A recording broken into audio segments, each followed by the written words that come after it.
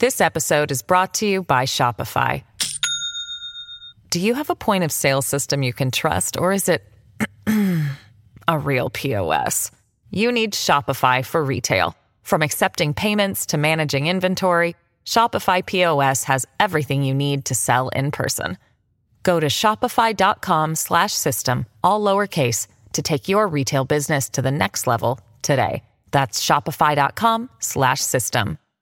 Hello, everybody. This is Marshall Poe. I'm the editor of the New Books Network. NBN listeners like to read books and buy them. So we thought we'd tell you that right now, our friends at Princeton University Press are having a remarkable site-wide sale. You can get 50% off books, including ebooks and audiobooks, with the code 50, F-I-F-T-Y, at checkout until May 31. You can save some real money on Princeton University Press books. I encourage you to go there and check it out.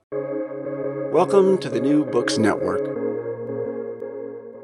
Hello, and welcome to the New Books Network, New Books in History and Caribbean Studies. I'm your host, R. Grant Kleiser.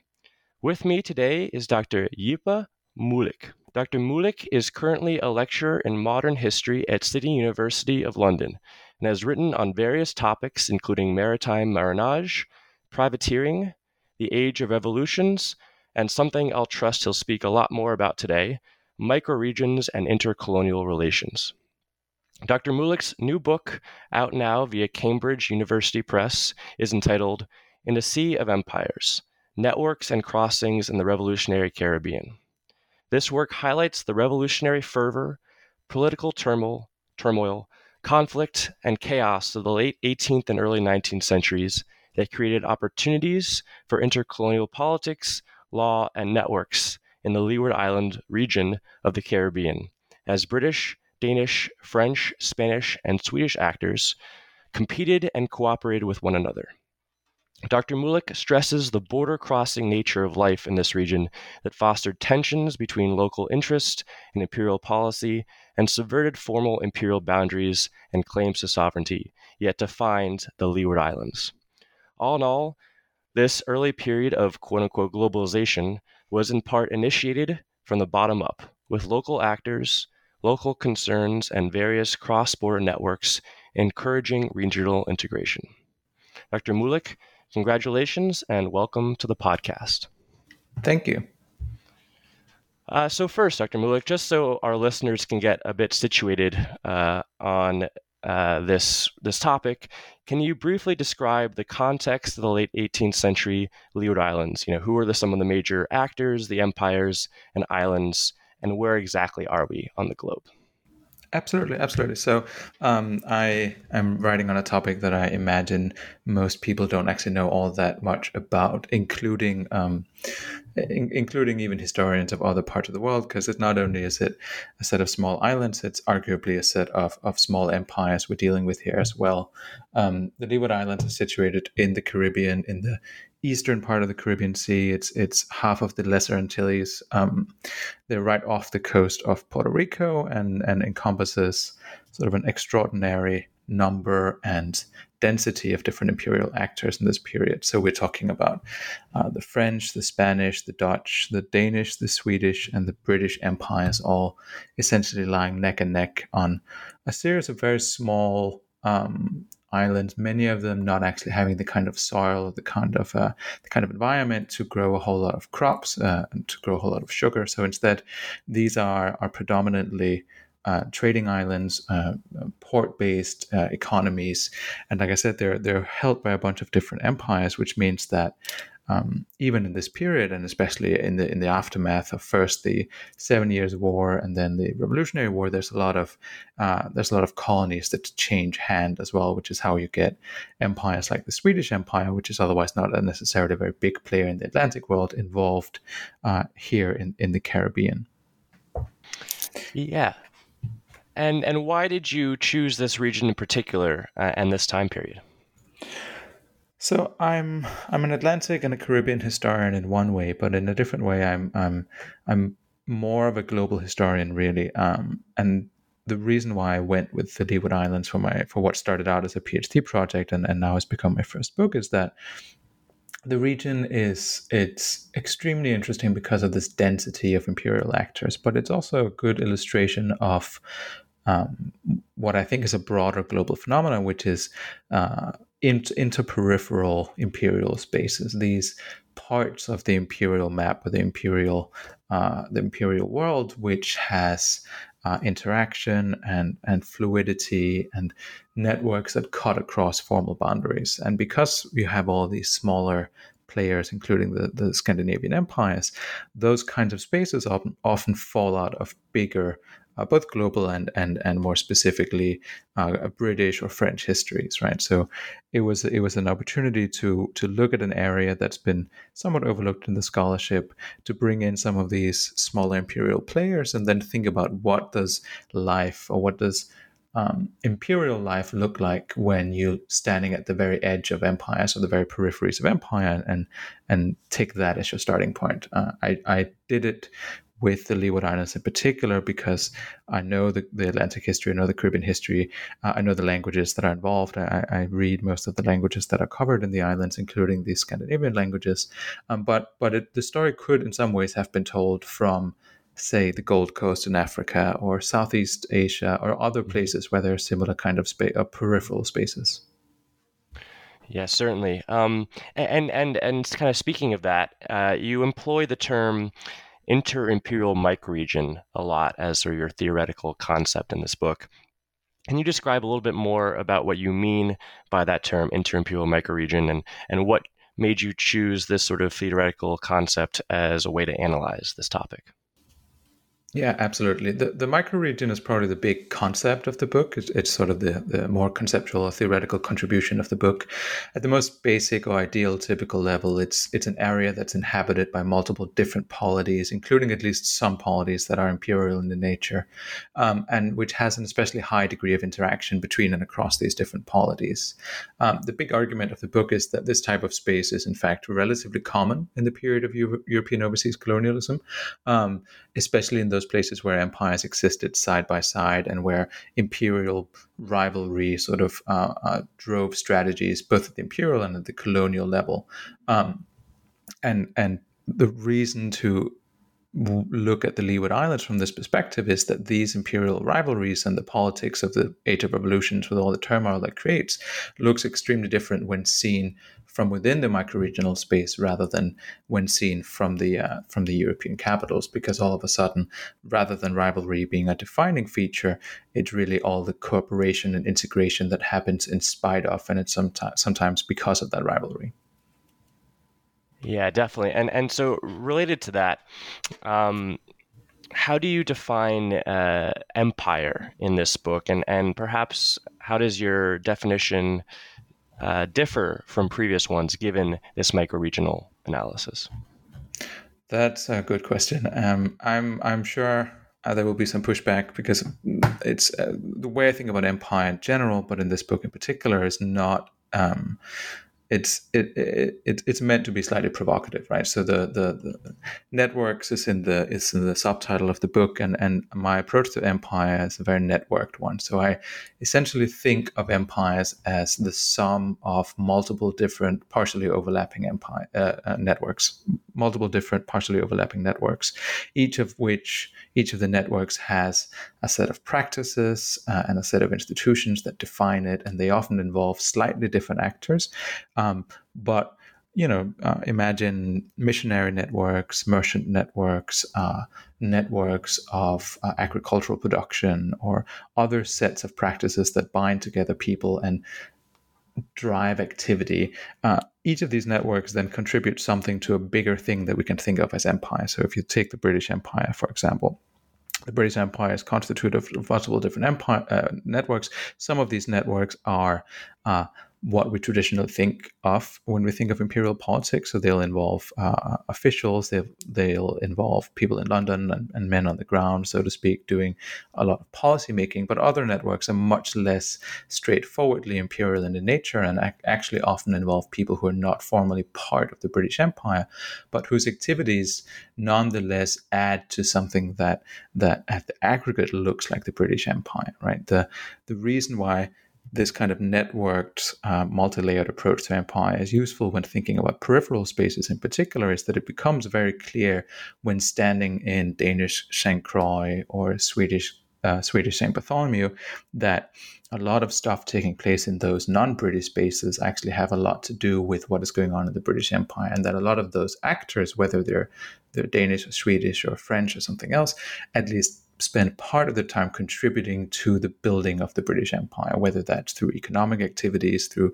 free trade, or it's by maintaining a plantation complex in the Caribbean that props up and supports the British Empire. So the point here is to look at empire as an aggregate of networks and then try to disaggregate those networks a bit more and see how much overlap there actually is between empires, especially at the periphery or the border zones. Yeah, I think that is certainly a great contribution to your work in terms of empire and Caribbean studies.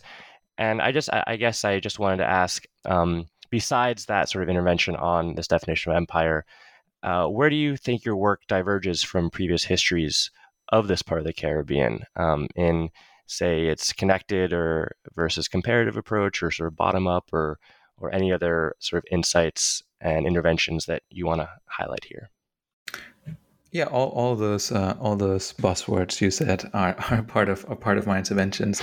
Yeah, I would say, to take them one at a time, there's a regional aspect here. Like I said before, I am an Atlantic historian, but I also think of myself as a global historian. And the way I try to frame the book is as a global history of the Caribbean, rather than first as a Caribbean or first as an Atlantic history. And that means, I came up as an Atlantic historian. I came out of New York University's program in Atlantic history, and I very much like what Atlantic history has done to blow up the boundaries of more limited national imperial historiographies. But at the same time, my fear is that Atlantic history is becoming just as constraining as those older national or imperial histories have been. And I think that the new the sort of Atlantic has now established so much as a subfield that it imposes its own boundaries on the way people work. And the idea here is to approach it more as a global history, not global in the sense that everything needs to be included, but global in the sense that the kind of patterns that I'm trying to identify in the Atlantic can certainly be found in many other parts of the world, right? So there's a regional aspect here where I'm pushing back against Atlantic as a category a bit. There's a bottom-up aspect too, which has a lot to do with what I just talked about with empire as a sum of networks, right? That empires really do not look like monolithic entities, and that empire in itself doesn't really do or act, but rather is composed of multiple different people acting with various interests and various aims in mind, and then the sum of that might be something we can think of as an empire. So that's sort of a natural consequence of starting not just from the bottom up, but really from a peripheral space in some sense. The last intervention here is more of a chronological intervention, right? So the revolutionary Caribbean is key, and the age of revolutions is the primary chronological framing of the book and of my research questions. But the thing that drives analysis is in some ways a puzzle or a contradiction, right? Because we think of the Age of Revolutions as this moment where the Atlantic world is turned upside down, where the United States gained its independence, and the Latin American revolutionary period sort of drives splits the Spanish and the Portuguese empires in two, and we have the Haitian Revolution in the middle of this period as the big symbol of Black resistance to empire and sort of a self-forged decolonization driven by formerly enslaved individuals. And the puzzle that I'm trying to grapple with is how is it that the Leeward Islands in particular and other parts of the Caribbean have so much stability, and the status quo in a way succeeds monumentally in this 50-year period, right? There is certain fear of revolution and there are some uprisings, but really this is a period of continuity and stability in many other aspects, right? All the way up to the abolition of slavery in the British Atlantic. And my puzzle in that sense is try to figure out, even though there is revolutionary upheaval, the Leeward Islands look like bastions of almost counter-revolutionary stability. So there's a chronological periodization push there as well.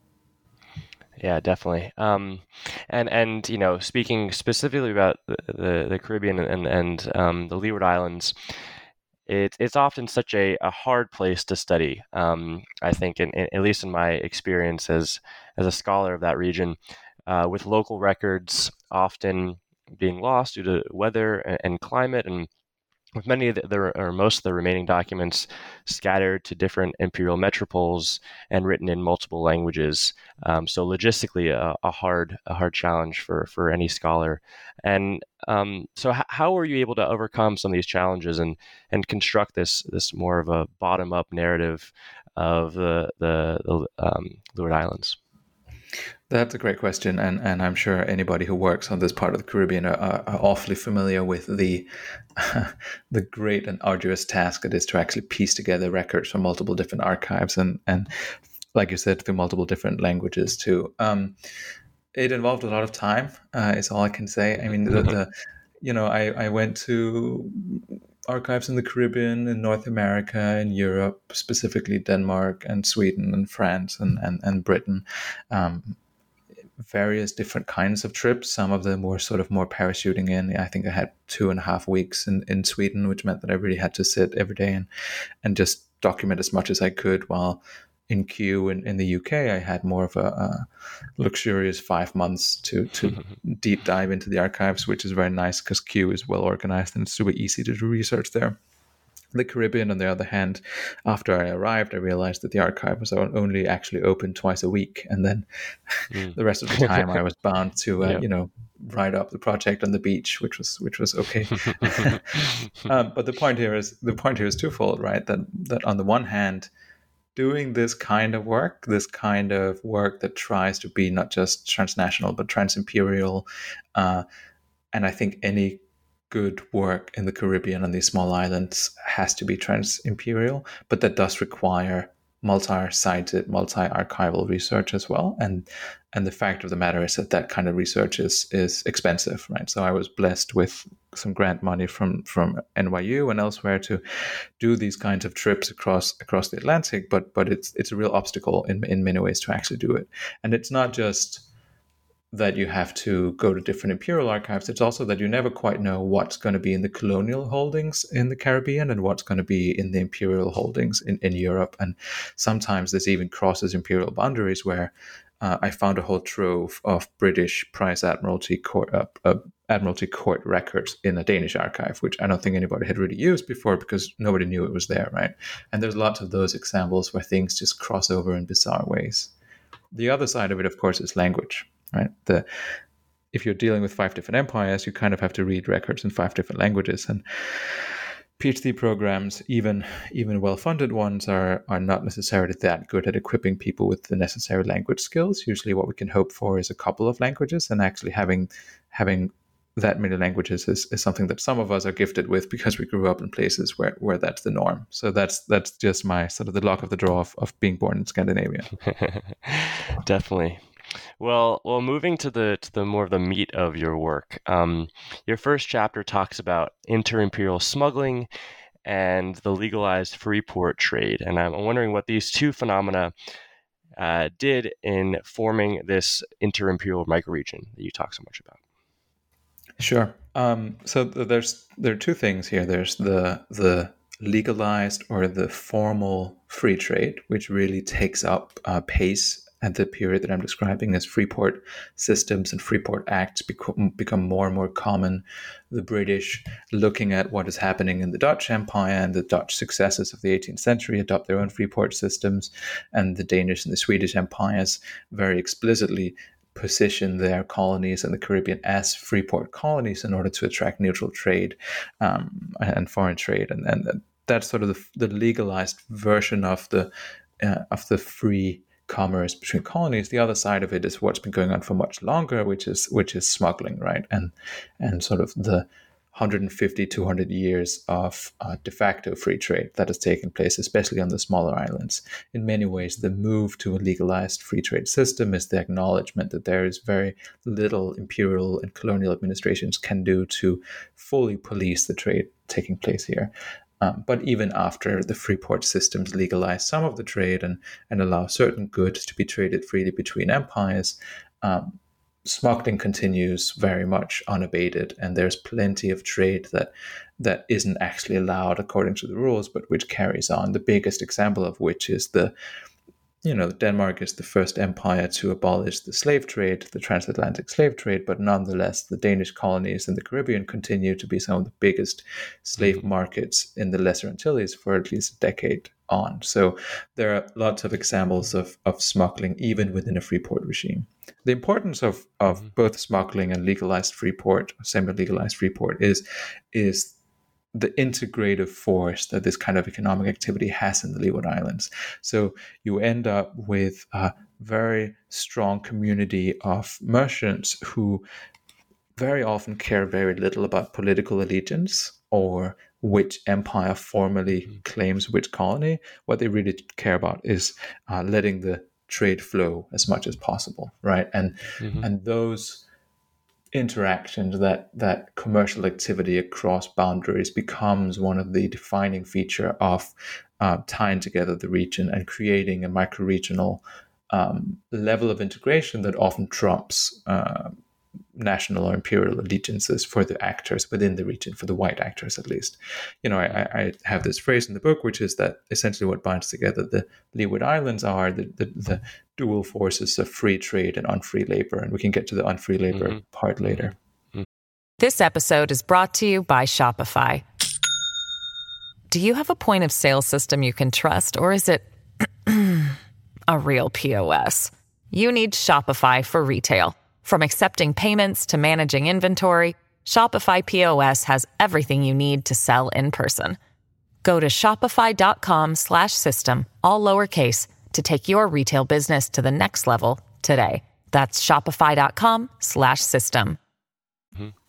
Yeah. So, moving on to, besides just trade and commercial interactions, you also talk a lot about violence, imperial warfare, and slave revolts, and these are two phenomena that you actually talk about that open up possibilities for trans-imperial cooperation as well as conflict. So can you speak a little bit more about what that role does in creating this microregion? Yeah, absolutely. So violence is an integral part of this story, and because it takes place in the middle of the Age of Revolutions, but also in the middle of the Napoleonic Wars, the Revolutionary Wars, and the aftermath of the American Revolutionary War, inter-imperial warfare is sort of almost a constant, right? There's a constant backdrop to almost all of the events that I'm describing, with various players involved and various players being neutral. But nonetheless, the point is that if you look, especially from a European perspective, or even from a continental American perspective, this is a period of extraordinary organized violence. Now, most of that violence doesn't actually spill into the Leeward Islands very much at all.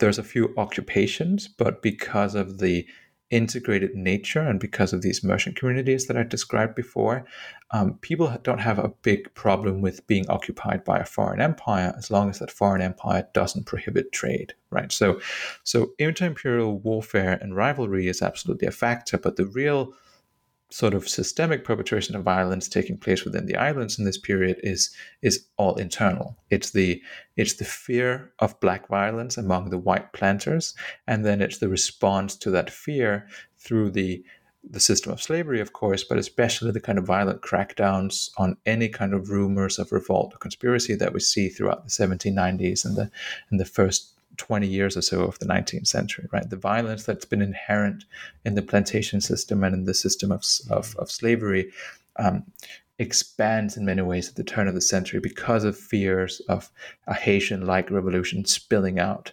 And you see multiple occasions where a single rumor of a conspiracy on a single plantation somewhere in the Leeward Islands becomes almost a wildfire and leads to many people being executed, hanged, and sort of news spreading from island to island aboard ships of potential slave revolts. And of course, the Haitian Revolution and the aftermath of the Haitian Revolution, Haitian independence, only intensifies these fears to the point where you have Danish islands where the entire Francophone militia of both white and free people of color who are French-speaking get disbanded because people speaking French are seen as potentially revolutionary, unstable elements within the colony, despite the fact that they've been there for their entire life. Right. So you have the dual effects of inter-imperial violence and intra-colonial violence and the fear of slave uprisings that lead to a further integration in the microregion, because essentially the white elites are cooperating with each other in spite of inter-imperial rivalry in order to put down any potential slave uprisings. The existential fear of a slave uprising that could spill over across the region is so strong that any political antagonism between colonies is put aside in the face of that. And that's sort of the other big thing that then leads to further integration. Yeah, definitely. And I think this really relates to a quote you have on page 102 that, quote, the Leeward Islands functioned as one integrated slave system. And so I guess if you could speak a little bit more about, this role, the unfree labor regime that you've been talking about, and how that kind of created this integrated slave system across these islands and across these empires. Yeah, it's interesting because when we think about the plantation complex and we think about slave society in a Caribbean context, those kinds of studies and those kinds of histories are very often coming out of the bigger Caribbean islands, places like Jamaica or Saint Domingue or other large plantation islands, which had huge populations of enslaved people. Now, the Leeward Islands are in some ways different because not all of them were these agricultural powerhouses. Some of them had large sugar plantations, right? So St. Croix in the 18th century rivaled Puerto Rico in agricultural output. But for the most part, these are more barren, and many of them can barely grow any crops at all, including St. Bartholomew. That does not mean, however, that they aren't involved in slavery and unfree labor. And very much what ends up happening is that you have some islands that are sugar producing or cotton producing, and then you have a whole lot of other islands that are essentially propping up that system. So the smaller trade-based societies like St. John's or St. Bartholomew exist fully within a system of slavery where the goods that they're trading are either produced by slaves or they are meant to continue and perpetuate the production of slave plantations elsewhere, right? That's why the Danish islands become central places for transshipping goods and transshipping slaves. That's why the Dutch free ports, even the ones that themselves don't necessarily generate a lot of output, end up being extremely important as both places of transshipment, but also places that issue papers and sell ship and ship supplies. Many of these small islands become sort of ports, taverns at the sea, where you go to recruit crew members and pick up supplies. And the point here is that because it's the Caribbean at the turn of the century, all the big economic activity is essentially about things produced by slaves, right? So it becomes an integrated slave system, both in the way that what I talked about before, which is each island becomes its neighbor's guarantor of security, regardless of political affiliation, but also economically, because all the activities that take place, while they might not be directly coming out of a sugar plantation, they take place in order to continue that production. And once the sugar production and the production of cotton and other goods start to go down, those smaller neutral islands also see most of the revenue disappearing. Yeah, and on the flip side here, and that's all obviously so important. But on the flip side here, you also speak, I think, really well about free people of color and maroons and slaves from various empires contributing in some way to this region as well, and to the dynamics of cooperation and contestation that happen in this microregion. So how going away from the sort of plantation dynamic, but sort of the resistance to that plantation dynamic, how do those actors fit into this story?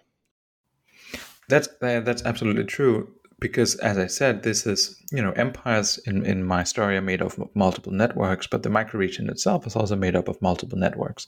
And some of those networks are very much the inter-elite white networks that essentially exist to prop up continued white supremacy in the Caribbean. But many other networks take place on a completely different level, which is tying together free people of color or enslaved communities across different islands, right? Just as news travel within networks of planters and merchants and sea captains, news also travel on ships by enslaved people or by free people of color who are very often crewing a lot of these vessels, and in that sense, there's sort of a very integrated network of Black voices and Afro-Caribbean voices that spread news, but that also built a different kind of community here, right? So that is true through the plantations, but it's also true in a lot of the maroon communities that exist throughout the region. So maroon communities being these small communities of formerly enslaved people who escape off the plantation, and because they exist in this maritime world of the Leeward Islands with relatively small islands and multiple empires, it becomes relatively easy to cross from one jurisdiction into another, and sometimes even cross out of imperial jurisdiction altogether and end up on these small islands or in these sort of forested hills where the reach of the empires can't quite reach them, right? Those communities, though, do not exist in pure isolation. Rather, they keep being connected to a lot of the Afro-Caribbean and Black networks that exist in the region. So there is essentially I don't want to say parallel because it is connected to the other networks, but there is a layer of the microregion that is very much sort of a layer, a network of resistance and pushback against the white supremacist perpetuating slavery network of white elites, right? And those, sometimes the streams get crossed, and you see examples, especially when it comes to the abolition of slavery or the abolition of the slave trade. You see those Black networks mobilizing and using different imperial jurisdictions and legislations against each other in order to maximize the degrees of freedom that they can get, right? Why would you, if you have the potential to escape the bonds of slavery on a French or a Spanish or a Danish island, in order to flee to a British island where slavery has just been abolished, then why not do it, right? And we do see a lot of this marinage happening around the abolition of slavery in the British Empire.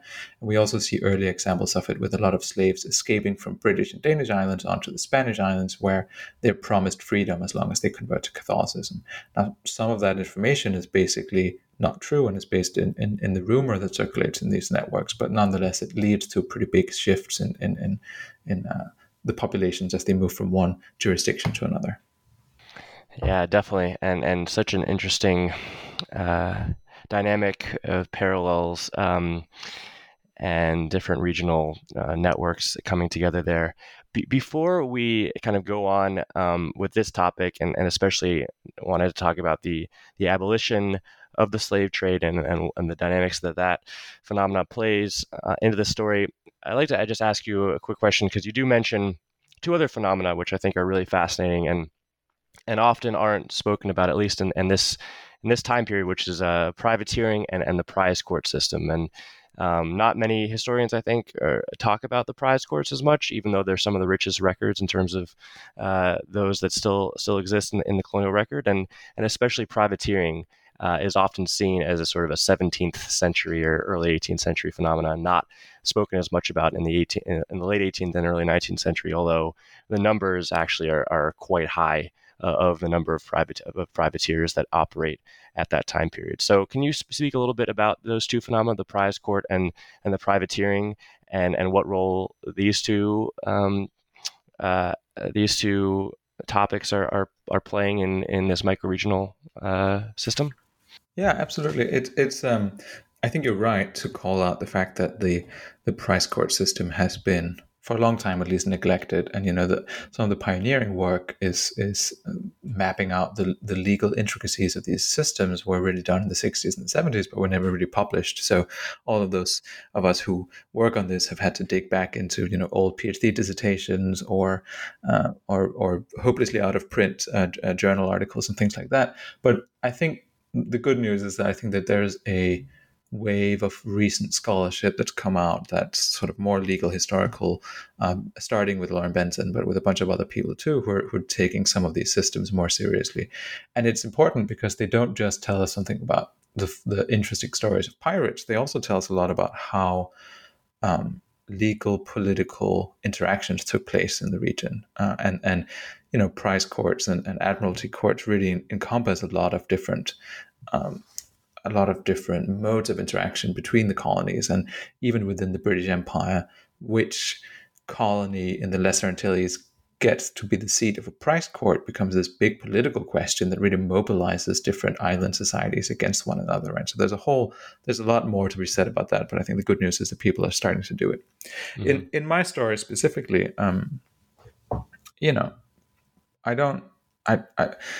the boundaries between privateering and piracy are blurry and fussy, and everybody who works on the topic knows this. But the interesting thing is that both of the phenomena continue for a long time after the golden age of piracy, right? What happens, especially in my period, is that the Latin American wars of independence bring with them this whole new wave of opportunities for privateering, and you see a bunch of enterprising captains and financiers and crew members, both in North America but also across the Caribbean, use the opportunity of Latin American wars of independence to send out their own ships and rob the fleets of Spain and Portugal, essentially. What often happened would be that aspiring sovereign leaders in Latin American republics in the middle of the war period would send out agents to big ports in North America in particular and sell these letters of marque. So you would get Artigas or Bolivar or other revolutionary leaders selling letters of marque to financiers who would then put together crews, outfit ships, and send them out into the Atlantic in order to rob Spanish ships or Portuguese ships in some cases. Now, these enterprises were not necessarily for the benefit of the political cause of the Latin American revolutionaries, but the consequence was that their claims to sovereignty were essentially projected out into the waters, right? Because if a privateering ship sailing under the flag of Artigas is taken in by a British or French court, and they're faced with a letter of marque that seems genuine but is signed by this upstart revolutionary leader, it in some ways forces the British or the French court to actually take those claims seriously and either approve of their legitimacy or dismiss it. So it makes sense from a political perspective from the Latin American revolutionary leaders to send out these letters of marque, and it makes sense from the financiers and the crew members who take up the cost to sail under those colors, because it means that they can essentially conduct legal, quote unquote, legal privateering against Spain and Portugal. Now, the way the micro reading comes into it is that a lot of the crews in particular not just operated in the Caribbean, but were picked up in the Caribbean and sold off the goods in the Caribbean. So you have places like the Swedish and Dutch and Danish islands really becoming hot spots for privateering activities. Especially places like St. Bartholomew, the Swedish island, was by many people seen as a pirate's nest. And the problem for the governors and the administrators of these neutral islands was that once the Latin American wars of independence had died down, a lot of the crews didn't necessarily stop their privateering activities and in fact continued to sail the waters. And a lot of them weren't necessarily as discerning in which ships they decided to board. So you have several court cases that came up where British or French or other ships were taken despite the fact that the letter of marque was, one, possibly out of date, and two, only allowed the capture of Spanish vessels. So it goes from being a boom in privateering to essentially becoming a boom in piracy 100 years after the golden age of piracy is supposed to be over. Definitely. And I think it's a fascinating topic that is not often written about in the classic histories of the Caribbean. So moving back to the slave trade and unfree labor, in 1803 and 1807, the Danish and British, respectively, officially abolished the transatlantic slave trade.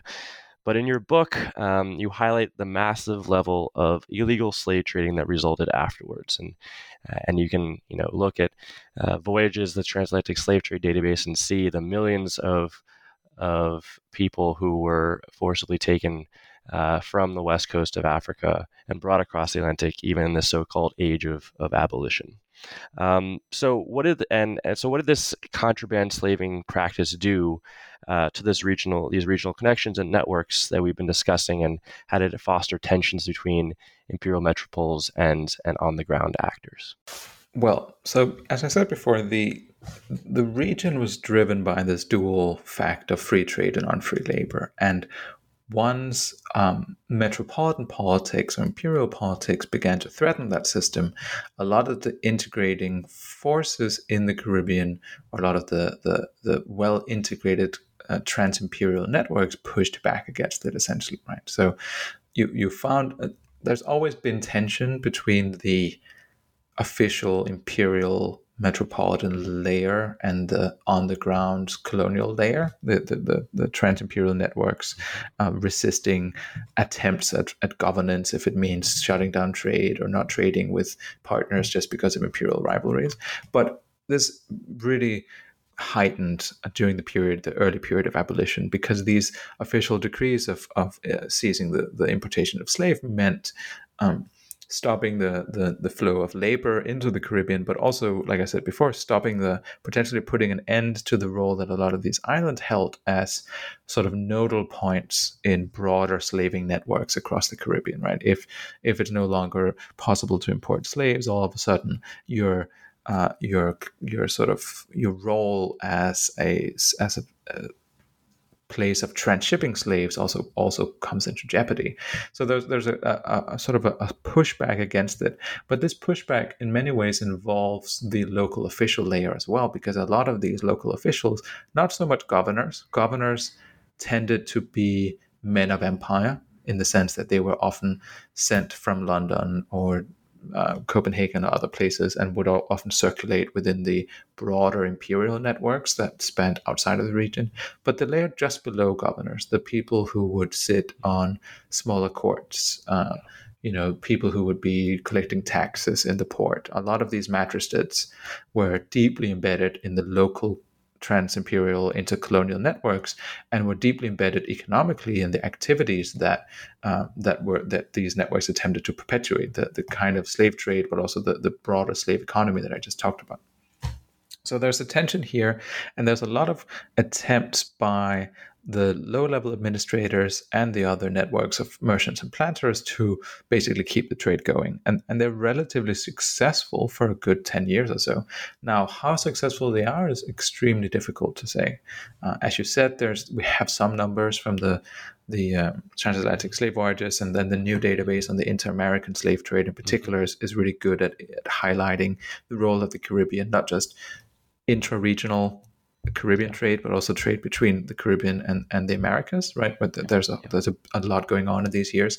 Mm-hmm. But who knows what the numbers actually are, because it's all illegal, right? So basically it becomes very hard to find accurate numbers, because all of a sudden people stop reporting it, and what they report instead is sort of circumspect ways of talking about it. But if you look at something like the price slaves, right? So what happens when an illegal importation of slaves get caught is that you confiscate all the enslaved people, and you auction them off as prize slaves, and you can see that the numbers of prize slaves getting auctioned off in the first 5 or 6 years after abolition is really big, and it's especially centered on places like Tortola and the British Virgin Islands, where the local legal system is deeply corrupt, and basically everybody is involved in doing these kinds of activities, and they even end up, It also indicates the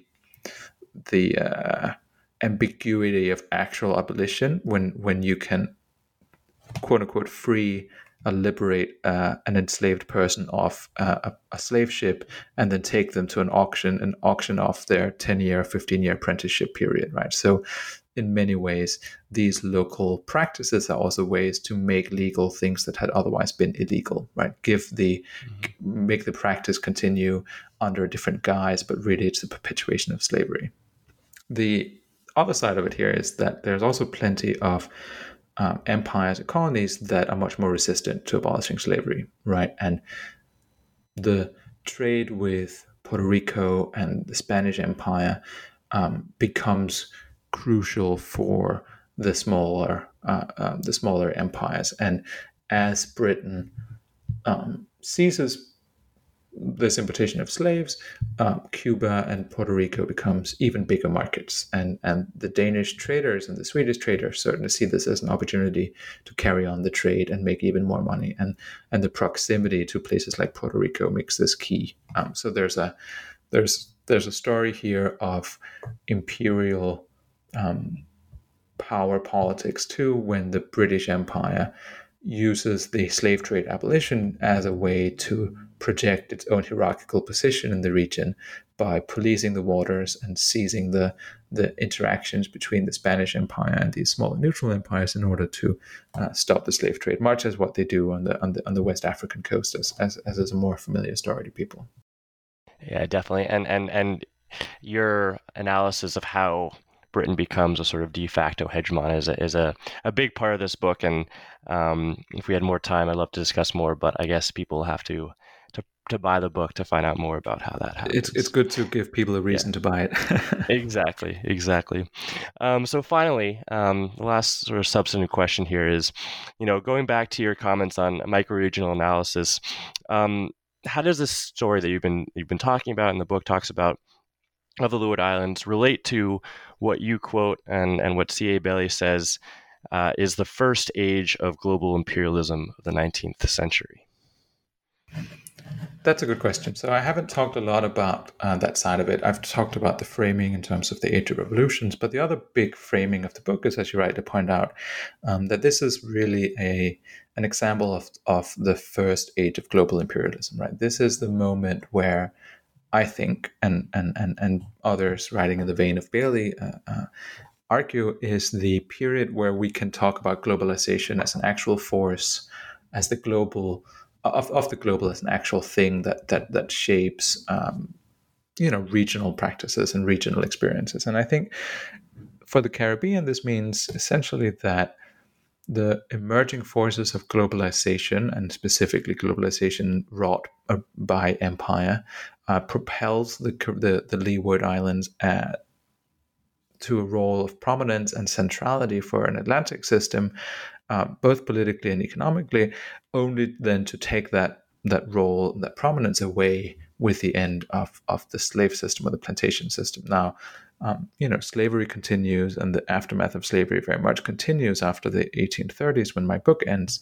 But the economic prominence that this particular region had sort of fades away, and instead you see the people in the Caribbean, these networks, some of them simply uproot and move elsewhere. So some of these slave trading networks move to the Indian Ocean, where they participate in other circuits of contraband trade. Some of the merchants who have been involved, some of them based in North America, who have been heavily involved in supplying the Leeward Islands and other parts of the Caribbean with the supplies necessary to keep the plantation system going, start trading, start taking part in the China trade or other parts of the Asia trade instead, right? So some people simply leave, and other networks within the region scramble to find new ways to profit and do something with the land they have. Meanwhile, these networks of free people of color grow exponentially as more and more people gain access to the kind of freedom that at least lets them travel between islands, even if poverty and some kind of bondage is kept for another 40 or 50 years. So globalization is important here because the globalizing forces taking place after the American Revolution propels the region to center stage of a global imperial history, but only for a short period of time. And essentially, the Caribbean as a whole, but especially the small islands of the Caribbean, sort of fall off the radar after 50 or so years of limelight. And so as a final question here, as always, we like to ask Dr. Mulloch, do you have any upcoming publications or projects that we should be aware of? Yeah, I have a couple of big things in the works now. This is the burden of a second book, trying to find something that that won't be just a continuation of the first book. And at this point, I've worked on the first book for 7 or 8 years, and I really would rather not continue to look at the same islands in a slightly different light. So what I've done instead is the first of my new projects looks at similar dynamics of inter-imperial integration and sort of the tension between integration and rivalry, but looks at it in the Asia-Pacific world instead. So the first is sort of a big project that tries to tell the history of European expansion in the Asia-Pacific in the 19th century, but instead of looking at it from the perspective of London or Paris or Washington, it looks at it very much from these kind of interstitial spaces and from the perspective of liminal actors, both local actors like Polynesian lawyers and Chinese magistrates, but also from the perspective of these European in-betweeners. So I'm looking at quite a few Danish merchants who are operating in the region and around Hong Kong and Singapore, and I'm looking at Dutch financiers working out of Indonesia and financing various other imperial enterprises across the Pacific. So that's sort of the first big project, which is something that's going to take a while before it comes out, I'm sure, because there's a lot of work to be done there. The second project is slightly smaller and is even more far away from the first project, and it's sort of a history of imperial networks and jurisdictional politics in Hong Kong, in particular, told from the founding of the colony up until the protests last year. And as more and more has happened over my research period of the last year, more and more of it is going to be focused on sort of the history of protesting and the history of contentious politics, but within this continuation of an imperial, colonial, and legal framework. Great. Well, we're really looking forward to seeing both of those works in print one day. Thank you, Dr. Mulloch, for your time and for this really great discussion. Really appreciate it. Thank you so much. So Dr. Mulloch's book, In a Sea of Empires, Networks and Crossings in the Revolutionary Caribbean, is out now via Cambridge University Press. For the New Books Network, this is R. Grant Kleiser saying thank you and see you next time.